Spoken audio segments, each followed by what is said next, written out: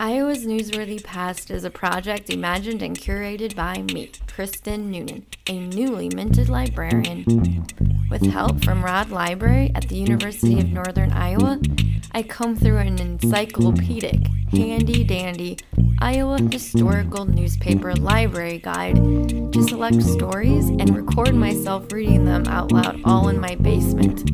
The music you're listening to right now is by Iowa City's Blake Shaw, and the music you're about to notice in the background is by Memphis resident Brendan Lee Spengler. Tune in and out as your time allows, and please enjoy your totally free, no strings attached blast from the past.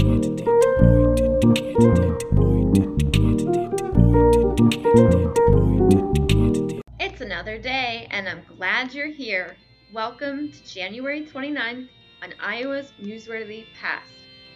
Our first stop on this day in history will be in Cedar Falls, Iowa, in the Cedar Falls Gazette newspaper on January 29, 1864. I'm your host, Kristen Noonan. It's a pleasure to be your guide today. Let's roll! State Orphan Asylum. A resolution has been offered in our state Senate inquiring into the necessity of building an asylum for the support and education of the orphan children of Iowa soldiers, and a special committee of 5 appointed to report a bill if it be deemed expedient to provide such an institution. We trust that this most praiseworthy and humane proposition will meet with favor at the hands of our legislators, and that the necessary legislation for its endowment and establishment be at once enacted. We have asylums for our deaf and dumb, our blind and insane, and surely it is much our duty to provide for these unfortunate children who, through the casualties of war, have been deprived of their natural protectors and guardians, and likewise of homes and the means of acquiring an education. Have we not as a state pledged to those who went forth to fight the battles of our country that we would watch over, care for, and protect the families they left in our midst?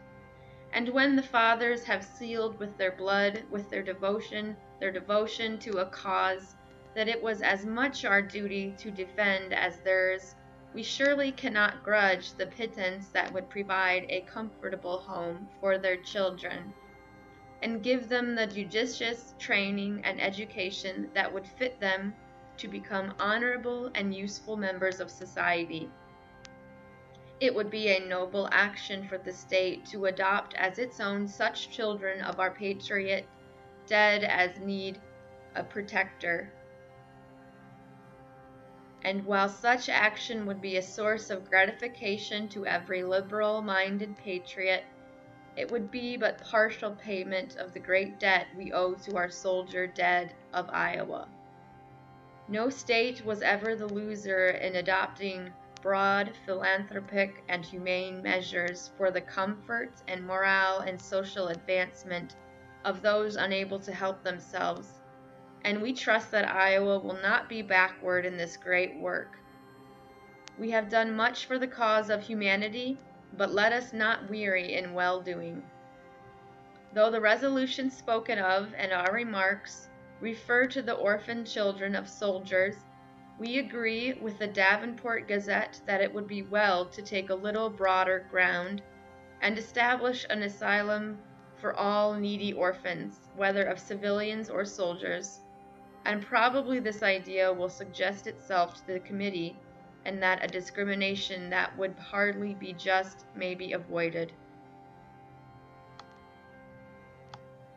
Capital letter. We give our readers this week a most interesting letter from Des Moines. An experience of a quarter of a century in the editorial harness gives the pen of the writer a succinctness and piquancy that the quill of a novice cannot attain. We hope to hear from the gentleman often. From the Capitol, Des Moines, January 16, 1864. Dear Sir, whilst the rebellion is raging, it is not expected that any other question can scarcely claim public attention. Yet since the enlargement of the Gazette, you may have room for a few items occasionally from the capital of our state. 1 week of legislation has passed, and your senators and representatives are just ready to begin the real business for which they were assembled. Owing to the inclemency of the weather and deepness of the snow, they arrived here through trials sore, some of them not till near the close of the week. Both branches were thoroughly organized on Monday and Tuesday. An individual coming here from the rural districts is somewhat astonished to see the number of hungry seekers after office at the opening of the session. They are legion, and as brazen in their demands as hotel runners at a Chicago depot. These, however, are not a 7-year, nor a 7-day plague. 2 days somewhat clears the stairs and halls of this capital. But a legislator need not congratulate himself too largely on this deliverance. Clouds of busy bodies hedge up his pathway. There are thousands of magnificent plans and pet projects that are to be carried by their special friends. A railroad or a college or a charitable institution want donations. Until in fact one is compelled to confess, ours is a great state with great and diversified wants. Among the fortunate and worthy men who were successful is your fellow citizen, Zinni Strechter, who is elected Sergeant-at-Arms in the House. I was rejoiced to find he was so deservedly popular with the assembled wisdom of the state. The situation exactly suits him. It is good pay and nothing to do. Practice, who is a very staid old gentleman, decides it is necessary to have this officer, and luck decides that Zimri has as good a right to it as anyone. Governor Kirkwood's message was delivered on the 2nd day of the session. It is a plain, practical document and gives us a fair insight into the affairs of the state. Anyone that reads it carefully will be led to conclude that the members of the legislature will not be apt to wade through deep snow drifts on their return home. He cuts out work enough for a long session. And if some of the members do not have to draw upon their friends at home to pay their hotel bills, the prospect will have to brighten before the close of winter. A man can get tolerable good boarding here at the hotels for $14 per week by dispensing with a good many extras and luxuries. Des Moines is probably like all other towns and cities. During the session of the legislature, they expect the members to do wonders for them. They expect them to pay all the old debts on the churches, buy new carpets, and pay the preachers' salaries, to head the lists on sanitary and charitable donations, and purchase graveyards, to help weeping widows and gaunt orphans. It is good enough for them. If they cannot stand all these things, what business have they to be candidates for such demanding positions? The Senate this week passed a bill disbanding the Southern Border Brigade, a military organization much needed 2 years ago, but which has been only a useless bill of expense to the state for the past year. They also passed a bill giving clerks of the boards of supervisors the casting vote in case of a tie. There is now a bill before the Senate reducing the number of supervisors to 3.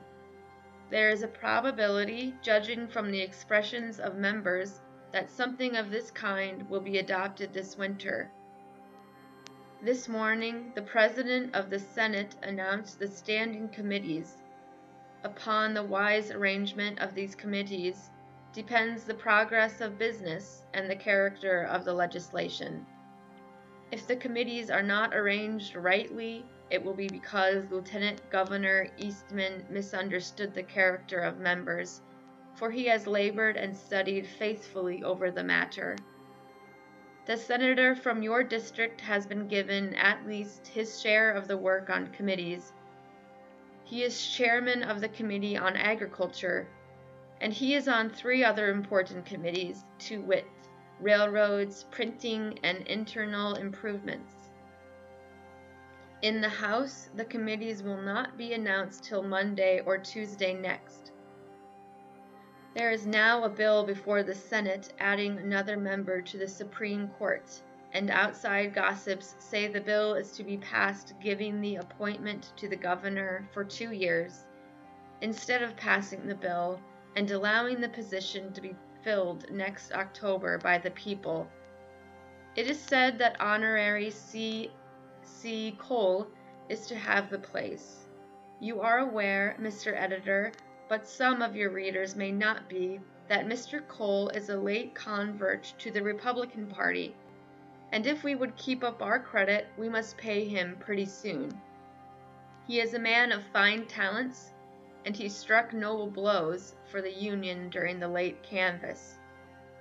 Governor Stone delivered his inaugural message on Friday last. He is a live man, and his message is full of vim. It was received by the legislature and the vast audience assembled to witness the inauguration by boisterous enthusiasm. Disguise it, as some attempt to, yet the preservation of the Union is the great question, both in national and state governments, and there is propriety at this time in governors devoting their messages and their energies to national matters.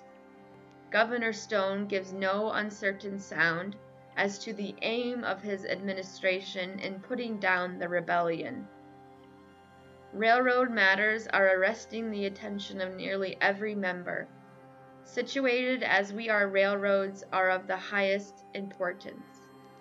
There is considerable squirming about the Marshalltown Road. Many of those deeply interested in it are in favor of turning it south from Nevada and connecting at Des Moines with the Mississippi and Missouri Road, and run from thence jointly to Council Bluffs, so as to connect the Pacific Road at that point. General Dix of New York, who is deeply interested in the road, favors this project. Others favor running a branch from Nevada to Des Moines and get time from the legislature and Congress to finish the road from Nevada west. To this plan, many here from the Missouri slope are opposed. There is also said to be a plan on foot to defraud many of the honest creditors out of what they have given to build that road from Cedar Rapids on west. As the session advances, these and other plans and schemes will be more fully developed. There has quite a change come over Des Moines in the last 4 years. Then all was plain, practical, and economical. The stores and groceries then contained the necessaries of life. The people at church and social parties dressed for comfort and respectability.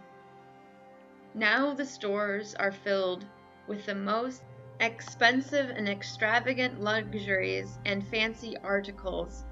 Merchants are overrun from morning till night with customers who purchase greedily at extravagant prices. At the churches, the women's heads represent a bouquet of flowers, and the women are hid beneath a pile of costly furs. But there are but few costly parties, cotillions, or hops. They are all merged into mite societies, soldiers' aid societies, and so on. Governor Stone has reappointed N.B. Baker, Adjutant General of the state. This testimony is that General Baker has been a very efficient officer. The presidential question has been boldly inaugurated. The state register has declared for Lincoln and pledged the state for him in the National Convention. The call is out for a state convention on the 22nd of next month to appoint delegates to a national convention. So it is no longer contraband to talk, write, and read about the next presidency. When the legislature begins to cut and carve at state matters in earnest, there may be things that will interest your readers. And now from the Cedar Falls Gazette's January 29, 1869 issue. Visit to the home. We took occasion on Monday of this week to look through the Soldiers' Orphans' Home, it being our first visit since Mr. and Mrs. Tucker were placed in charge.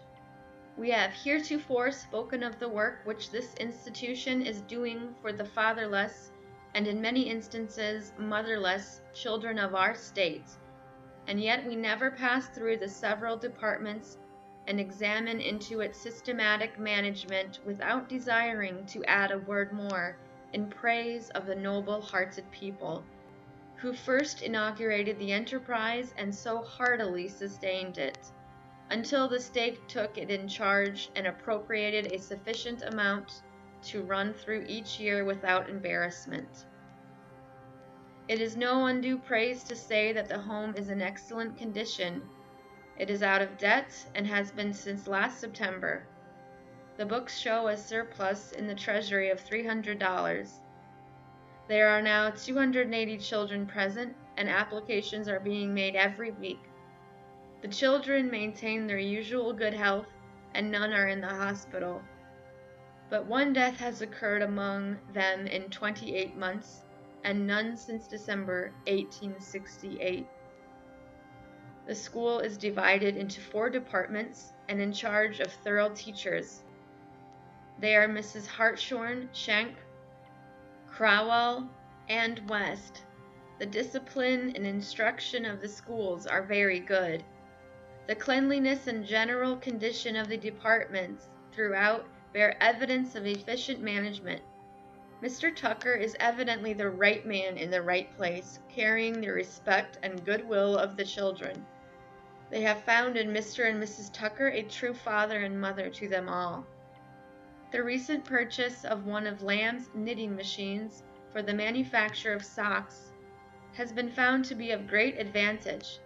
A pair of socks by this machine may knit in 30 minutes, which will last 5 times as long as the common shoddy make used heretofore. The number present make the home very much crowded. The new building is greatly needed. Conjugal love and the happiness of true marriage. Essay for young men on the errors, abuses, and diseases which destroy the manly powers and create impediments to marriage, with sure means of relief. Sent in sealed letter envelopes, free of charge. Address Dr. J. Skillen Houghton, Howard Association, Philadelphia, Pennsylvania. Cornell College. For both sexes, with 10 able professors and teachers, full classical and scientific courses, preparatory, commercial, and ornamental departments, ample buildings and appliances, and 450 students annually. In a town noted for temperance. Board and tuition low.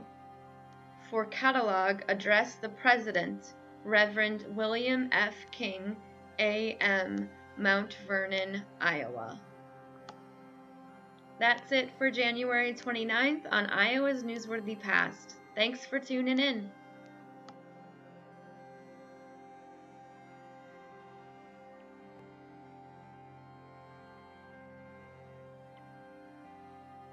Hey there, thanks for listening. Hey, if you liked your ride, remember that you can follow me on Instagram at Iowa's Newsworthy Past. If you didn't like your ride, well, maybe you will tomorrow.